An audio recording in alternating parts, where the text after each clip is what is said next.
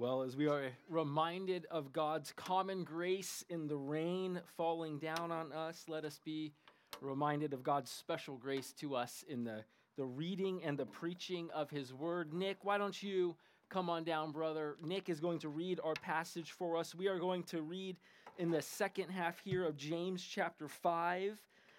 Kind of just between ending our Gospel of John series and before we start Daniel next Sunday, we're just taking 2 weeks here in James's letter as we think about what patience and prayer look like in light of the resurrection. So last week, Dustin reminded us of patience in light of the resurrection, and this morning we are going to be looking at prayer in light of the resurrection. So if you have your Bibles or your phones with you this morning, both of which I guess you're putting at risk in the rain here, so maybe you just want to follow along or hear as Nick reads our passage. We are in James chapter 5.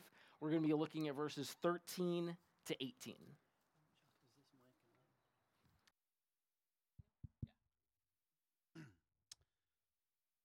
Okay, let us hear the word of the Lord, James 5, verses 13 through 18, the prayer of faith. Is anyone among you suffering? Let him pray. Is anyone cheerful? Let him sing praise. Is anyone among you sick? Let him call for the elders of the church and let them pray over him, anointing him with oil in the name of the Lord. And the prayer of faith will save the one who is sick, and the Lord will raise him up. And if he has committed sins, he will be forgiven. Therefore, confess your sins to one another and pray for one another that you may be healed. The prayer of a righteous person has great power as it is working. Elijah was a man with a nature like ours, and he prayed fervently that it might not rain, and for 3 years and 6 months it did not rain on the earth. Then he prayed again, and heaven gave rain, and the earth bore its fruit. Blessed be the word of the Lord.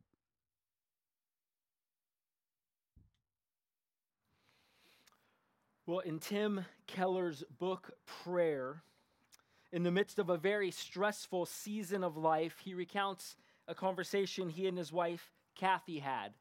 One evening in the midst of this stressful season of life, she approaches him and she asked him to do something that they never had been able to do before. She approached Tim and said, "Tim, will you commit to pray with me every night?" Every night. He then recounts a vivid illustration that she used that crystallized her feelings. She said to Tim, "Imagine that you were diagnosed with such a lethal condition that the doctor told you that you would die within hours unless you took a particular medicine, a pill, every night before going to sleep." She said, imagine that you were told that you could never miss it or you would die. Would you forget? Would you not get around to it some nights? She said, no.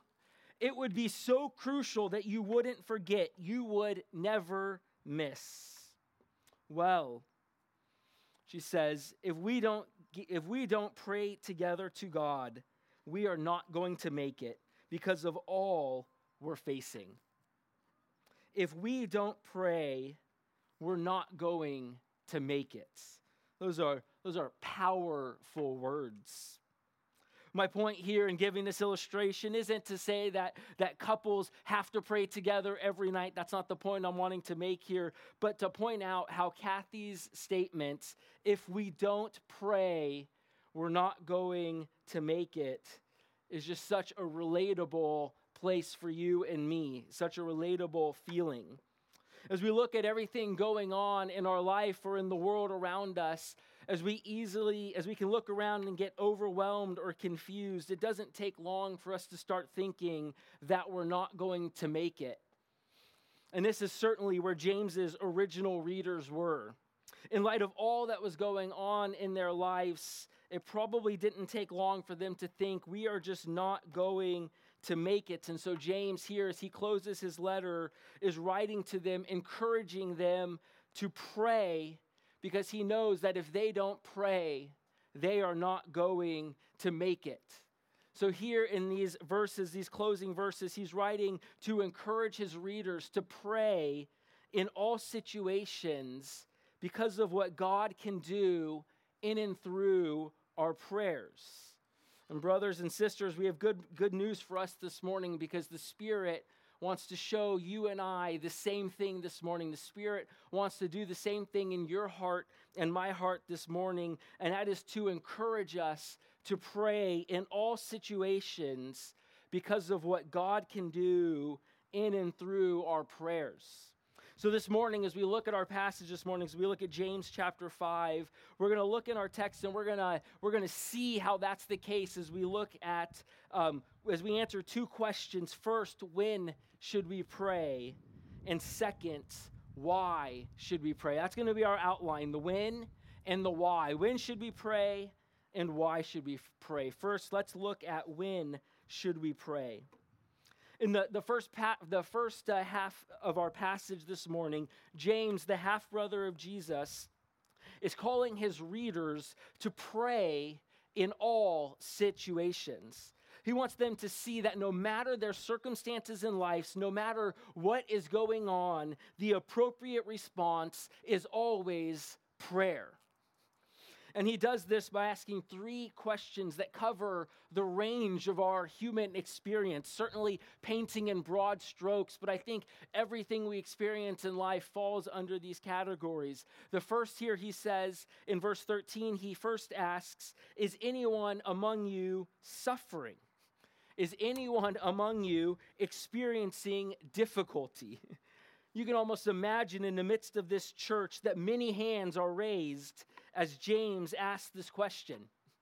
As we saw last week, the majority of James's readers are suffering. They're facing persecution and poverty. They're being oppressed by the rich and by the powerful. And all of this on top of just the daily struggles, the daily realities of living in this fallen world where we are just acquainted with death, disease, and disorder.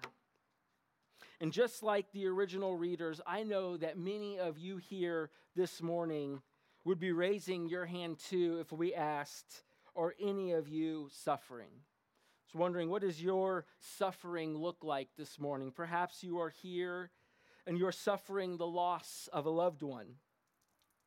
Maybe the death of a dream or the waywardness of someone that you love. Maybe you are well acquainted with relational suffering, as a meaningful relationship has been a source of significant pain, discouragement, and hurt for you. Well, in light of your suffering, what are you to do? How are we to respond in the midst of our suffering? Well, James's answer is as brief as it is brilliant when he says, let him or her pray. As we experience difficulties, as we face trials of various kinds in this life, we are called to pray. This week I was just reflecting on my own life, how often I need to be reminded of this, because in the midst of suffering in this life, rather than pray, I find that I so often pout. Instead of praying, I like to pout in the midst of my suffering. I'm not going to ask you to raise your hands if you can relate with that. I am very good at pouting and throwing pity parties in the midst of my suffering. As we saw last week, James's readers, their response was to grumble and to complain against one another. Just right now, as you are aware of suffering in your life, what has been your response? Well, here, no matter what your response has been, in this verse here, in verse 13, James shows us the distinctively Christian way to respond to our suffering as he calls us to pray. We are called to cry out to God in the midst of the painful and perplexing situations in our lives and to ask for his help. We're to ask for his comfort, for his peace, for an awareness of his presence with us. So this morning, are you suffering? If so, hear God's invitation to you this morning to pray to him. Next, James goes to the other side of the spectrum in this second question as he talks to those who are cheerful. In verse 13, he says, is anyone cheerful? Let him or her sing songs of praise. Here on the other side of the spectrum from suffering, James now speaks to those who are cheerful, those who are prospering in their circumstances and in their souls. And his instruction to them is to sing songs of praise. In preparing for this message, I was struck by something that the pastor Douglas Moo wrote in his commentary on this passage, where he wrote, "A reminder to turn to God is needed even more in times of cheer than in times of suffering." Can you relate to that? A reminder to turn to God is needed even more in times of cheer than in times of suffering. I know that this is true in my own life. When things are going well, I find the temptations to self-sufficiency and to forgetfulness so easy to give into. When the bank account looks good, when the job is safe, when the kids are doing well, when your grades are high, when the social media feed is getting filled with likes and loves and follows and everything else you do on there, it is very easy to forget God and to think that you are responsible for all of the cheer, for all of the good in your life. But James wants better for us. And so he calls us to give thanks to God for all that he has done for us. He calls us to sing songs of praise, to acknowledge that there is absolutely nothing that we have that we didn't receive. So this morning, are you cheerful? Are things well with your soul this morning? If so, pray and give thanks to God, the one who has made that possible.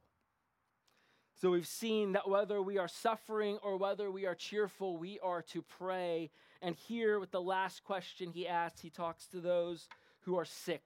Follow along with me in verses 14 and 15. Here lastly, James asks, "Is anyone among you sick?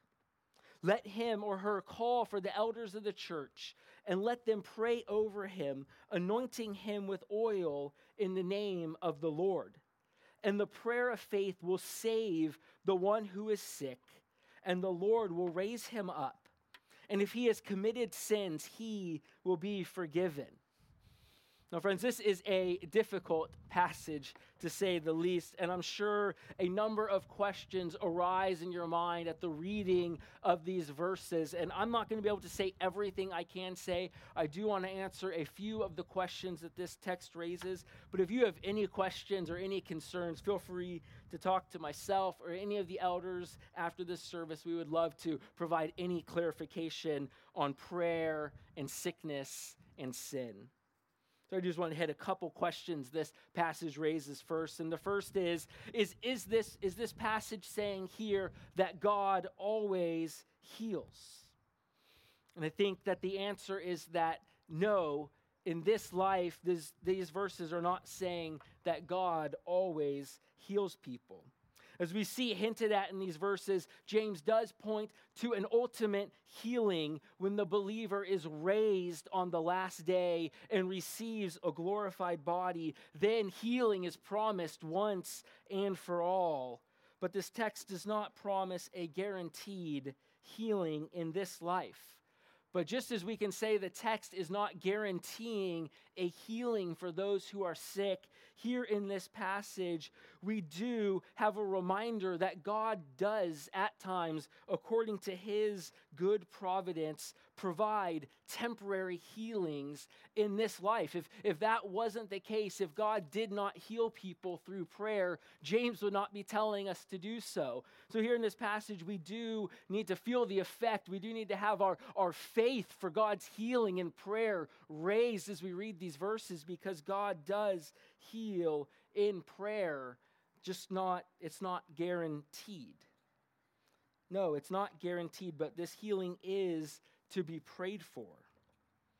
The next tricky thing that this passage here gets at is the connection between sickness and in sin. Because in the Bible, we do see connections between people's sin and their sickness. I think 1 Corinthians 11 is a great example of this. Those who were taking the Lord's Supper in an unworthy manner, those who were sinning in the way they were taking the Lord's Supper by not having a desire for unity in the congregation. Paul says that some of them are sick and some have even fallen asleep because of their sin. But here in James, while it is possible that our sickness can be connected to a specific sin, we can't make that assumption, friends. We cannot make the assumption that just because some sickness can be caused by specific sin, that all sickness or any sickness that you might have this morning is connected to a specific sin. I think personally, I never assume that someone is sick because they have sinned in a specific way. And I would recommend that you would take that same posture, that if someone is sick, do not ask them, in what ways have you sinned? When I was in college, I took care of a quadriplegic. Shortly after graduating from high school, this gentleman was hit by a drunk driver, made him a quadriplegic. And so many times throughout his life, he would just be charged with, like, God wants to heal you. Why are you still in this position? And they would charge him with sin or with having a lack of faith because he had not been healed. He would go to see people praying for him, and he was not healed. Even today, he is still in a wheelchair, and they would just charge him with having a lack of faith. And I mean, this was over a decade ago that I remember him telling me this, and I can just even now still see just the despair on his face of having friends charge him with a lack of faith or charge him with sin in his life as a reason for why he was not healed. So I think we would do well to see in this passage here that he says, and if he has committed sins. There is not a clear connection between sickness and sin in our lives. But again, I think we do need to hold these things in tension, that just because there's not always a clear connection, I do think that we would allow this passage to serve as a great reminder for us in our own lives to take sin seriously and to confess our sins to one another if we have sinned against others. So as we think about this passage, as we hear what James is saying to those who find themselves sick, I think the bottom line for us, the takeaway here, is to allow this passage to give you faith to ask God for healing while trusting him if and when we are not healed in this life, because we do have the promise that ultimate healing is coming. That ultimate healing is coming at the resurrection. So this morning, if you are sick, God's invitation to you this morning would be to pray. God's invitation to you would be to pray for healing. And even as we see here specifically in these verses, it would be to pray and to ask the elders of the church to pray for you. So this morning, I do want to encourage you, if you are sick this morning in need of healing, I would encourage you to come down after the service to ask for prayer. We would love to pray for you. Personally speaking, just one of the highlights of pastoral ministry for me these last number of years have been the opportunities that I have gotten to join with the other elders of this church, being able to anoint those who are sick with oil and being able to pray over them. It has just been some of the most meaningful times for me as a pastor. So I want to encourage you, this is something we want to do. This is something that we desire to do for you, that we might pray and ask God to heal you. So don't think that you would be a burden. We would love to do that for you. So if you are sick, pray. So as we've been seeing here in this first half of this passage here this morning, in verses 13 through 16, James is wanting us to see that we are to pray in all situations. As one pastor put it, suffering, sunny, or sick, pray. I think that sums up those verses pretty well. Suffering, sunny, or sick, pray. That's God's invitation to us this morning. It's the first thing he wants us to see. And now secondly, we see that he wants to show us why we should pray. He's told us we should pray, and now he's going to show us why we should pray. Because the truth is, it's one thing to be told to pray, but being told to pray isn't going to mean much to us, and it's certainly not going to stir our hearts to want to pray unless we have a clear understanding of why. And thankfully, James knows that his readers are going to be asking themselves that exact same question. It's almost like in James's mind, he can see the readers of his letter just shaking their heads way down with the worries of the day, thinking, what good is prayer going to do before they move on to other more important things? So I just want to ask, have you ever been there? Have you ever thought to yourself, why pray? What good is prayer going to do? Nothing is going to change. It is what it is. Friends, I have been there. I can relate, and I can relate with you there. But the good news is that as we turn to this passage, we are given a very clear, a very compelling, a very encouraging reason to pray this morning. And the reason that James shows us is because our prayers have great power. The reason why James calls his readers, his listeners to pray in all situations is because our prayers have great power.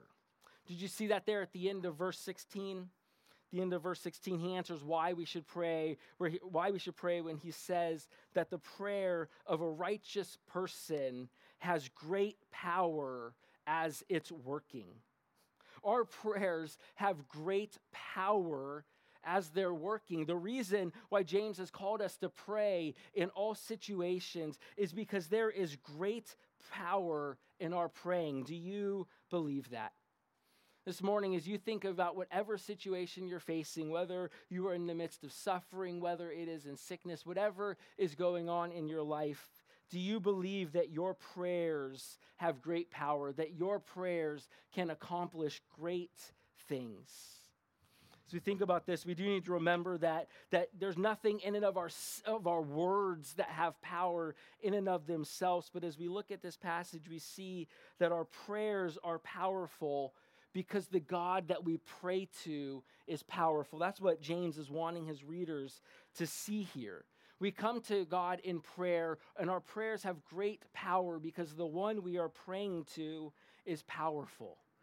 The truth is that you and me, we are ordinary people praying ordinary prayers. But the good news is that we are praying to an extraordinary God. So if you hear and you find yourself tempted and wondering what good is prayer going to do, let verse 16 serve as an encouragement to your soul that we are to pray in all situations because God works powerfully through our prayers. And he gives us a great illustration, in fact, a very fitting illustration on this rainy morning. Look at the illustration he gives of the great power that our prayer has in verses 17 and 18. He gives us the illustration of Elijah. Follow along as I read. James, illustrating his great power, he says, Elijah was a man with a nature like ours, and he prayed fervently that it might not rain.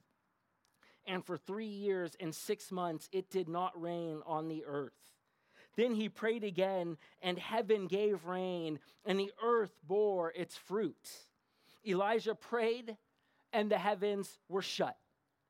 3.5 years later, Elijah prays again, and the skies open, and the heavens give their rain. Talk about great power. I'm sure this morning I was not alone in praying that God would shut the heavens, in praying that God would stop the rain. I'm sure I'm not alone, and yet as we have seen this morning, the prayer or the rain did not stop. But We will see why in a moment that is the case. But the power here we can see. We all felt powerless to stop the rain. But this example of Elijah shows us the great power that God has in stopping the rain, in the sense of when he prayed, God heard his prayer and answered it and stopped the rain. And the amazing thing here is that this example that James uses, this illustration here, it's meant to encourage you and me to pray, expecting that God can do the same great things in our lives as he did in Elijah's. You see, James wants us to know and believe that deep in our bones, that just as God worked powerfully through Elijah's prayers, that he will work powerfully through your and my prayers as well. Isn't this encouraging? Well, you might be wondering, Josh, why in the world should this be encouraging to me if Elijah prayed and it rained, and it prayed that it wouldn't rain and it stopped, and I prayed and it didn't rain, that it would stop raining, and yet it kept raining? Well, I think the answer there, the encouragement that we see in this passage, is that the reason why Elijah's prayers had great power is because, unlike you and me, when we prayed for the rain to stop this morning, when Elijah prayed that the rain would stop, he was praying according to God's word for the Israelites in that situation. You see, Elijah's prayer had great power. Elijah's prayer was effective because he was praying according to the revealed word of God. I realize this is confusing. Let me unpack the illustration real quick. So when Elijah's prayer can seem random at first. It's like, why in the world is Elijah praying that the rain would stop? It seems like a very random request, but as we look at the Old Testament, we see that Elijah's prayer is not a random request at all, but he is praying and he is asking God to do the very thing that he had promised to do.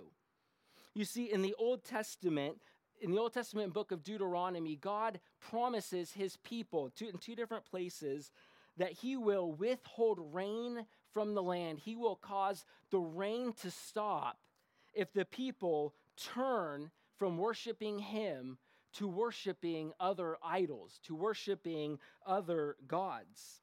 And so Elijah knew that that praying to stop the rain wasn't just a random prayer request, but when he prayed that, he was praying and asking God to do what he had promised he would do. You see, in Elijah's time under King Ahab was one of the worst kings in Israel's history, and the people had just turned so far from the Lord. They had turned so far into idolatry. Elijah, God's prophet, sees the people in their sin and rebellion against God and his word, and he prays that God would carry out his word on the Israelites, meaning he was praying that God would judge his people in this way, specifically in this way, by withholding the rain. So when Elijah prays that the rain would stop, he is praying that God would keep his word, that he would shut the heavens, and that he would judge the people for disobeying his word. Far from being a random prayer that Elijah had here, he was simply asking God to do what he had promised to do. And as we see in James, as we see in 1 Kings, those are prayers that God loves to answer. When we pray God's word back to him, we can have great confidence that these are prayers that God will answer. And I think that this is there's a lot that we can gain from Elijah's example here when it comes to what and how we pray in different situations. You see, oftentimes in our prayer lives, oftentimes the struggle with prayer for us can be not so much that we don't want to pray, but our struggle can be that we don't know what to pray. We want to pray, but we find ourselves struggling with what to pray. And the truth is that this can be very discouraging for us.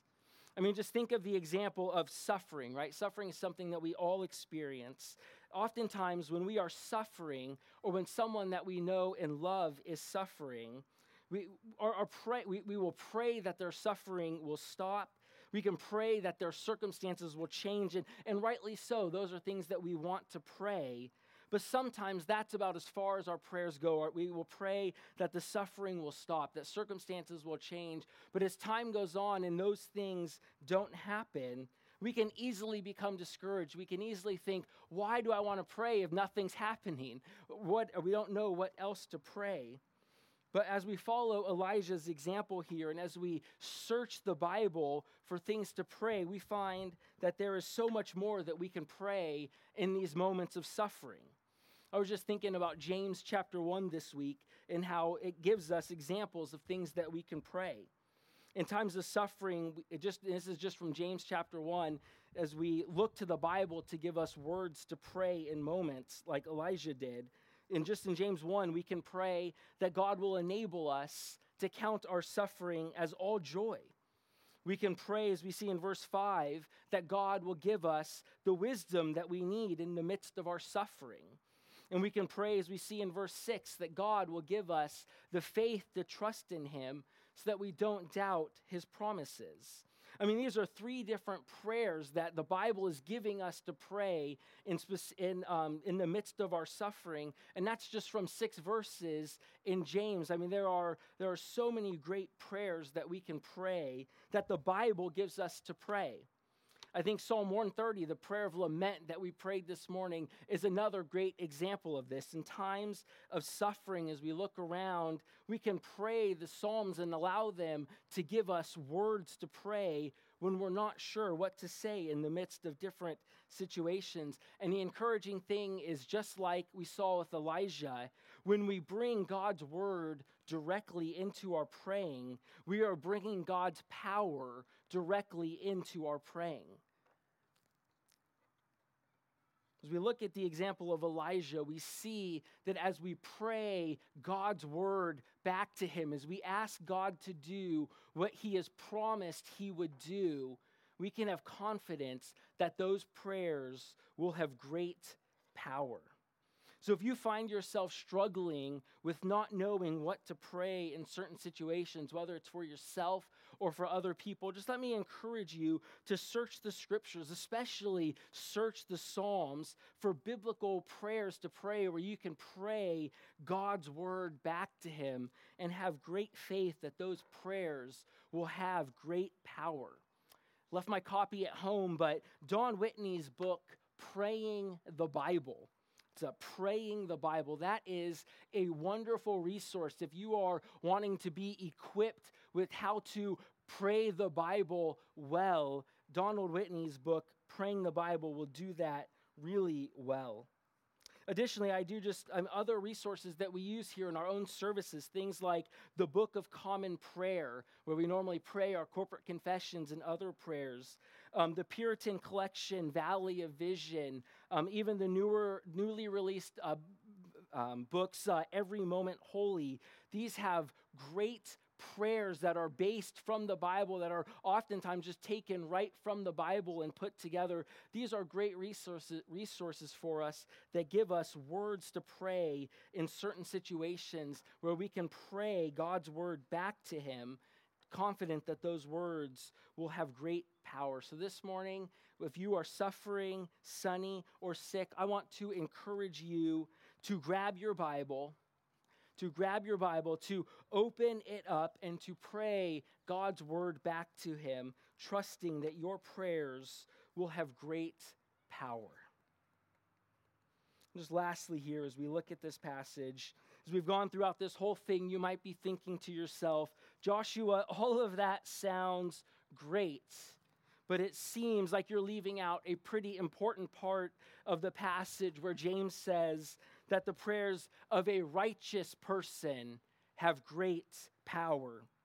Sure, as you look at Elijah, that great Old Testament prophet, sure, his prayers had great power. Maybe this works really well for godly people today, for those super saints. Sure, their prayers have great power. But you might think to yourself, whoever James is talking about, it certainly doesn't include me. This is you, if this thought has crossed your mind this morning, I just want to highlight a very important phrase in verse 17 for you as this ministered to my heart this past week. Do you notice the first thing that James says about Elijah? Look with me. He brings in Elijah and he says, Elijah was a man with a nature like ours. James wants us to know, as we think about prayer, as we think about the great power available to you and me, that Elijah was not some super saint, but Elijah was a man with a nature just like ours. This is good news. That phrase right there, with a nature just like ours, guards our hearts from the temptation of thinking that we have to be at the front of the godliness line to pray and to receive extraordinary answers to our prayers. No, Elijah was a flawed and sinful human being just like you and me. But even more important, Elijah was a man declared righteous. He was a man declared righteous by grace through faith, just like you and me. And this gets us to the heart of the gospel that lies behind this entire passage, because behind these invitations to pray this morning, behind these invitations to pray in whatever situation we are in, is the grace and generosity of God. This passage here is showing us what John Calvin, the pastor and reformer of the 16th century, said, where he said that there is no time in which God does not invite us to himself. That's what we are seeing in this passage. We're seeing that there is no time in which God does not invite us to himself. And this should amaze us.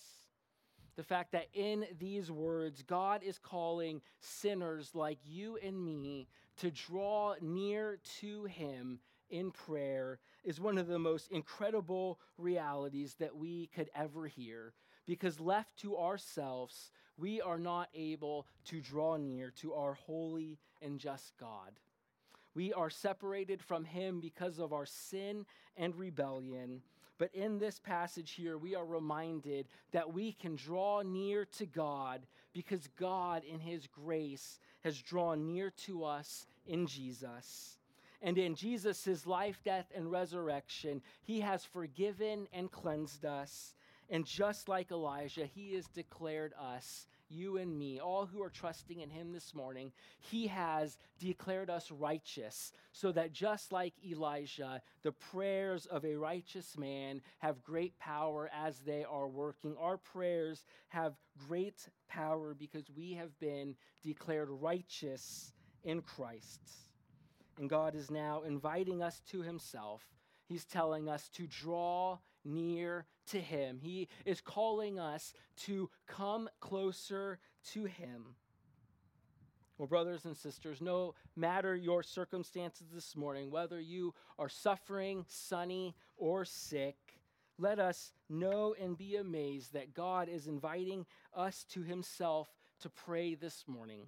God is inviting us to draw near and to boldly pray his word back to him, expectantly watching for his great power to be at work. Doesn't this just make you want to pray? Knowing that our prayers have great power as we pray God's word back to him because of what Christ has done for us, that is a great encouragement to prayer. And I think that's the application you and I need this morning. The application is to be amazed at God's invitation and to be aware of all that he can do in and through our praying. And so let us be a praying people. Let us be a praying church, amazed by what God can do. Well, as we close this morning, I want to invite Scott and the band down this morning. Scott and Grace, servers, you can begin preparing the Lord's Supper. And what I'd like to do for the next few moments before we take the Lord's Supper is to pray. Like all of us, just in the quiet of our own hearts here as we sit down in the park, to be able to draw near to God. This morning, if you are suffering, maybe spend some time praying those things from James chapter 1 to God. If you're cheerful this morning, spend time giving thanks to God, specifically thanking him for the good things in your life. If you're sick, pray pray, ask God for healing, knowing that he can and does heal people. After service, come down as well. So why don't we spend a few moments in prayer this morning?